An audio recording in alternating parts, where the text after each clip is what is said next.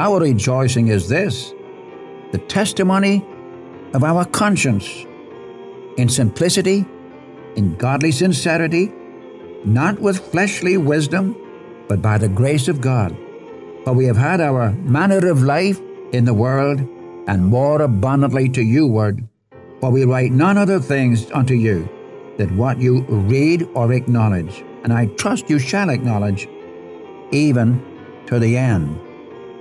And also you have acknowledged us in part, that we are your rejoicing, even as you also are ours, in the day of the Lord Jesus. Welcome to the Unchanging Word Bible Study. Dr. John G. Mitchell often asked a question that is still inscribed on the library wall on the campus of Multnomah University. He asked it of every class and challenged every student with it. Don't you folks ever read your Bibles? It is quite evident that he did. Dr. Mitchell once forgot his Bible in his office when he arrived to teach a graduate-level class on the Minor Prophets. Without a pause, he quoted the scripture for the day, word for word, from memory. Dr. Mitchell knew his Bible. Many were blessed by his Bible teaching, and today we invite you to share in those blessings by listening to the Unchanging Word Bible Study. The name of our study, The Unchanging Word, highlights the fact that God's Word has not changed. What God reveals in His written Word was true in the past, is still true today, and will be true tomorrow. The truth in God's Word was, is, and always will be true. God never changes. Jesus Christ is the same yesterday, today, and forever. Life begins at Calvary, there my Savior died. He took my place and by His grace came with me to abide. All I need for living is mine by just believing. Life begins at Calvary, life that never ends. Jesus answered them, "Truly, truly, I say to you, you are seeking me, not because you saw signs, but because you ate of the loaves and were filled. Do not work for the food that perishes, but for the food that endures to eternal life, which the Son of Man will give to you. For on him God the Father has set his seal." John chapter 6, verses 26 and 27. Dr. Mitchell is in 2 Corinthians chapter 1, beginning at verse 12 today, where the Apostle Paul defends his sincerity, clear conscience, and his life conducted in the grace of God. Here is Dr. Mitchell. Thank you. Good day, friends. Again, we come to you, and we trust that each one of you, especially those of you who love the Lord, and are listening into this program day by day, I trust you'll be reading 2 Corinthians through over and over again. And allow me again to repeat a few things too, so that those of you who have not been listening in may pick up the connection of our study of this book. We've already finished 1 Corinthians, all 16 chapters, in which we've had the Apostle Paul exhorting, teaching, admonishing the church at Corinth. You remember that Corinth was a very, very immoral, wicked city. Indeed, to be called a Corinthian was a vile word. Meant you were immoral. And the philosophies of men were very rampant in that city. And they all denied the physical resurrection of Christ. With the result in chapter 15 of 1 Corinthians, he spent a great deal of time proving the resurrection of our Savior. Now when you come to 2 Corinthians, he begins to reveal to us his own heart. There is not another epistle in the New Testament where you have the heart of Paul so revealed. This man who taught his union with Christ. God had revealed to him that every real believer in the Savior is a member of the body of Christ. We're joined to the Savior forever, to share in his glory, to see him in his beauty, to experience more than ever before that intimate fellowship with God. Oh, what a prospect is in store for those who put their trust in the Savior. And Paul begins to defend his apostleship. And he talks about his experience. He's been talking about the value of suffering, for example, in verses 3 to 7 of the first chapter. The value of suffering. The purpose to be able to comfort others who need to be comforted. Why do you think God puts us through tests and trials? that we might be able to undergird and strengthen and comfort those who are going through tests and trials. That no one is able to comfort someone who has just lost a member of the family, where a wife has lost her husband, or husband lost his wife, or children who have gone, so on, people in the family. If you've never gone through that experience, my friend, how can you comfort those? How can you know what they're going through if you've never experienced it? So Paul says, the Lord has put me through all these terrific experiences. What for? That I might be a comfort to those who go through such things. I know in my own family, I've buried all my family except one. I have one niece, that's all I have in the world, in my family. I know what it means. And so can be used of God to comfort, to undergird those who go through such experiences. And so you have the experience of suffering in 8 to 10, and then we had the fellowship in the suffering in verse 11. The experience of the suffering, where Paul experienced the comfort of God himself, the comfort of a God of resurrection, one who has all authority in heaven and on earth, that was already defeated death and the grave. I tell you, my friend, the last enemy to be destroyed is death. Man's great enemy, death. Whether you're rich or poor, bond or free, whatever your color, whatever your nationality, whatever you are and wherever you are, death reigns today. There's no argument there. Death reigns. Death reigns. When a man says, I don't believe that, well, you'll soon find out because you're going to die. See, for us who are Christians, we look for the coming of the Lord. How glad I am that death is a defeated foe. And so we experience suffering, and we're undergirded through the suffering. And then in verse 11, we have the fellowship of the suffering. These Corinthians were praying for Paul, and how Paul appreciated that. I didn't go into that. Now we come to Paul defending his actions, starting in chapter 1, verse 12. And it runs through chapter 2, verse 11. And Paul here personally vindicates his actions.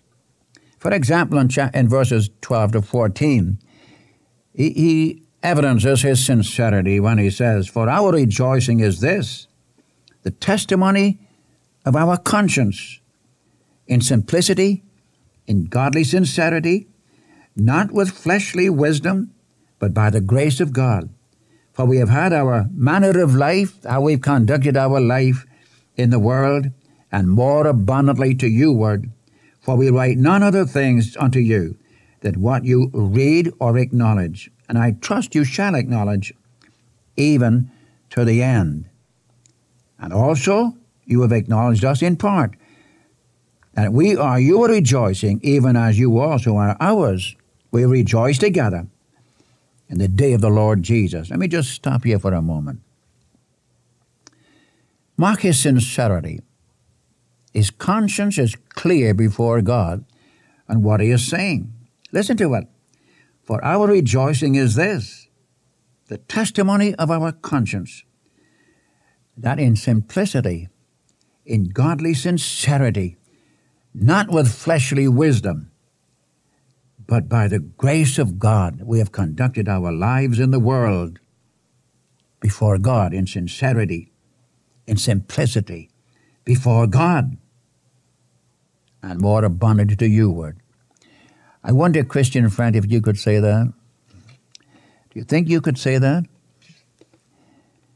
Could you put in writing just what Paul has put down? Now remember, let me get the background. Here are people in Corinth who are opposed to Paul. As you go further in the book of Corinthians, the second book, they say concerning him, his bodily presence was weak, his speech is contemptible. His words, they say, are mighty, but his bodily presence is weak. His speech is contemptible. And Paul is here vindicating his actions, and he's got a clear conscience before God, so he could say, we rejoice in this, our testimony according to our consciences, in simplicity, in godly sincerity, not with fleshly wisdom. I want you to mark that. I'm not talking about the philosophies of men, the wisdom of men. I'm talking about the reality of a life with God. Oh, listen, my friend. If ever this world needed transformed lives, sincere lives, people who live before God, it's now. I needn't press that. It's so obvious. God give us men. God give us preachers and teachers and Christians. Whoever you are, wherever you are, we might be able to say with Paul, we rejoice that the testimony of our conscience was in simplicity, in godly sincerity, not in fleshly wisdom. Oh, how today we're faced with that continually, the wisdom of men. And may I remind you, the first and second chapters of 1 Corinthians, the wisdom of men is foolishness with God. For the world by wisdom knew not God. It pleased God by the foolishness of the thing preached to save them that believe. The wisdom of this world is nothing with God. You think that you know everything? You know nothing when it comes to eternal verities. You don't know anything about that either unless God revealed it to you. You'll not know a thing about eternal life or sins forgiven unless God reveals it to you. You don't know what's going to happen through eternity unless God reveals it to you.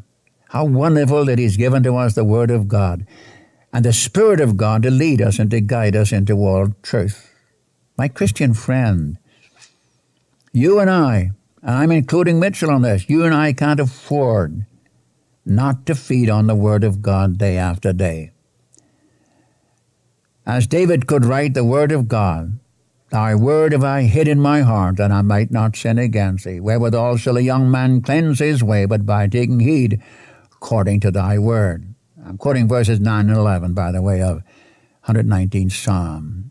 What I'm trying to get to your heart is this. Let us measure things the way God measures them.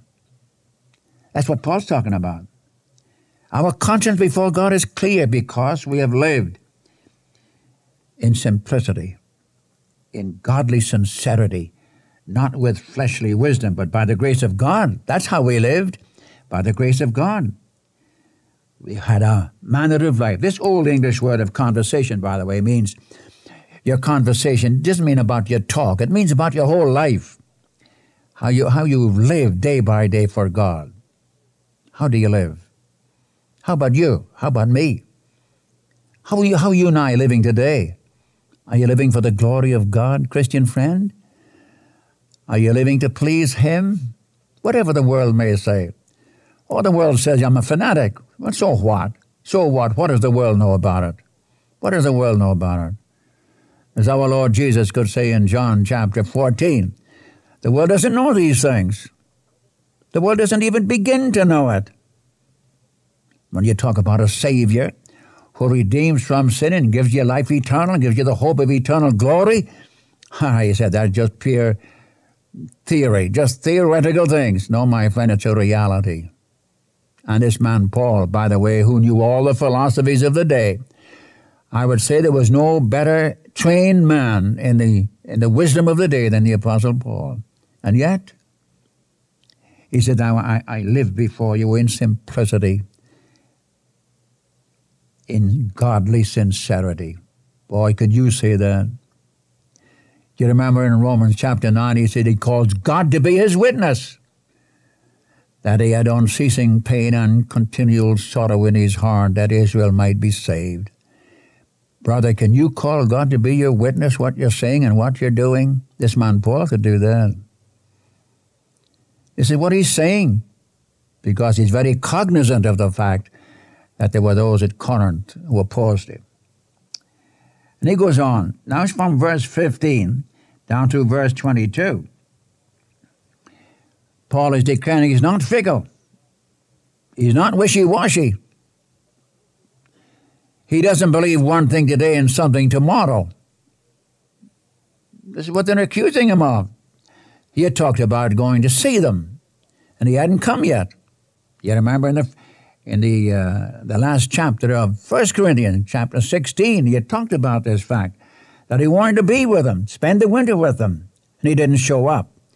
Nobody said, if the Lord permit me, because God had given him a wide open door to Ephesus. There were many adversaries. So they said, well, you don't need to look for Paul. He doesn't mean what he says. He's fickle. Listen to it. In this confidence I was minded to come unto you before, that you might have a second blessing, a second benefit, to pass by you into Macedonia, and to come again out of Macedonia to you, and of you to be brought on my way toward Judea. This is what I wanted to do. But it was not the Lord's purpose for me to do it. I told you I might see you on my way to Macedonia. I said I might see you when I come out of Macedonia and be with you, so you can encourage me on my way to Jerusalem, toward Judea. Verse 17, when I therefore was thus minded, did I use lightness? Or the things that I purpose, do I purpose according to the flesh?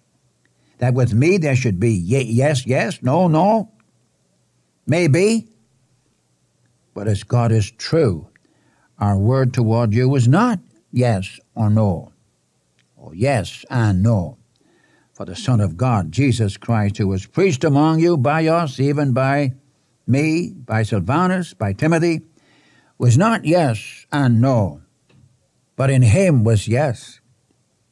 For all the promises of God, in him are yea, and in him amen, to the glory of God by us. You see, he's not fickle.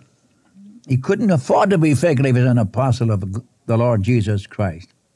In fact, he claimed to be led by Jesus Christ, who was always true. Let me get this thing before you.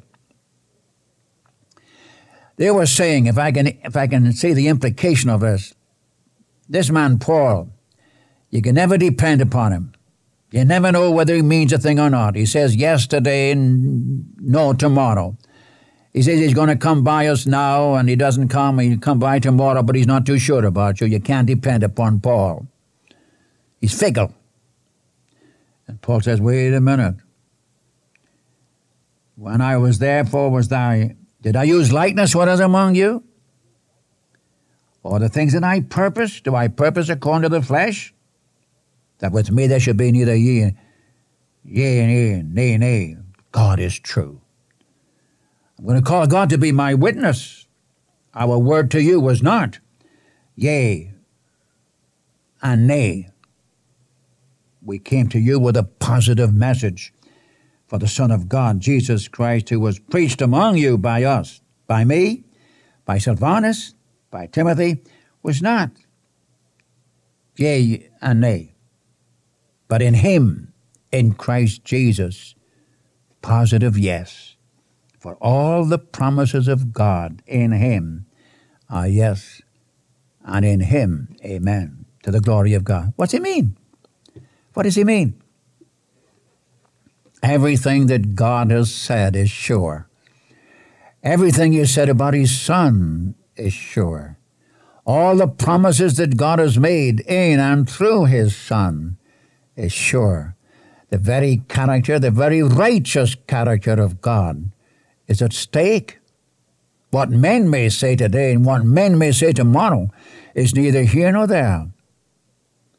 I came to you with a message with the authority of Christ, given in the power of the Spirit of God. All the promises of God are to be fulfilled in Jesus Christ. And his was the final word. In him is amen, but for that God may be glorified. Every promise that God has made is going to be fulfilled in Christ.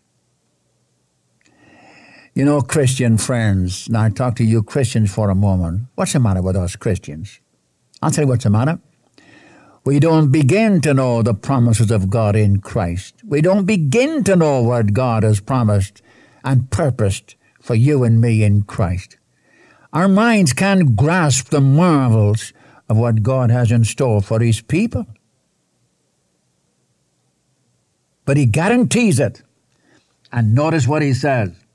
All the promises of God in him are yea, and in him amen, unto the glory of God. Now he which established us with you in Christ and hath anointed us is God. The one who's going to fulfill his promises has anointed us, who has sealed us and given the earnest of the Spirit in our hearts. Let me just stop right here. He's not only going to fulfill every promise to the glory of God, but he's made it sure to you and me by sealing us and giving us the earnest of the Spirit in our hearts. I'm reminded of those verses in Ephesians chapter 1. Do you remember where Paul in verses 13 and 14, unbelieving you were sealed with that Holy Spirit of promise, which is the earnest of our inheritance until the redemption of the purchased possession. What do you mean? God has sealed you in Christ until the day of manifestation, the day of glorification. I'm just as sure. In fact, I'll be very dogmatic and say this. I'm just as sure as God is on the throne that I'm going to stand in his presence glorified with his Son, because he's promised that. This is true for every real believer in Christ, not only the mature ones, but even the babes in Christ. Maybe you've just been saved and you're wondering what the future is. I'll tell you, everything that God has said in his word concerning you is going to be fulfilled. For example, let me refresh you. Romans 8:29 says God has determined that you and I shall be conformed to the image of his Son. It's a promise. Our citizenship, Philippians 3:20 and 21, our citizenship is in heaven, from whence also we look for the Savior, our Lord Jesus Christ, who will change these bodies, fashion them like unto his body of glory. The Epistle of John, chapter 3. What manner of love the Father hath bestowed upon us, that we should be called the children of God. And we are. Therefore the world knoweth us not, because it knew him not. Beloved, now are we the children of God, and it doth not yet appear what we shall be. But we know that when he shall appear, we shall be like him, for we shall see him as he is. Marvelous promise. Philippians 1:6 says, being confident of this very thing, he which hath begun a good work in you shall perfect it until the day of Jesus Christ. We're put in Christ, sealed in Christ, until the day of redemption. You remember in Hebrews chapter 6, the last verse, our Savior has gone into the presence of God as our forerunner. What do you mean by that? He's the guarantee that all who are in him will enter the presence of God and be glorified together with him. My, what a prospect. All the promises of God are yea and amen in him, for the glory of God by us. Has it ever got a hold of you, Christian friend? That maybe you're being dragged down in this world. Maybe you're discouraged because of world conditions. Maybe economically you're having a tough time. Get your eyes on him. He understands. He knows what you need.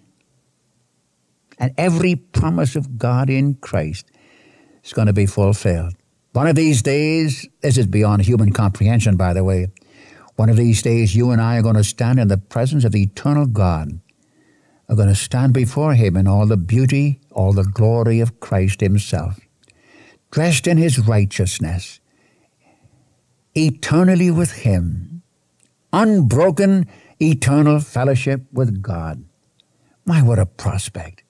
And he's guaranteed that and made it safe for us by sealing us in Christ until that wonderful day. Everyone in Christ, everyone who has been related to the Savior by simple faith, is going to stand before God in all the glory of his Son, Jesus Christ.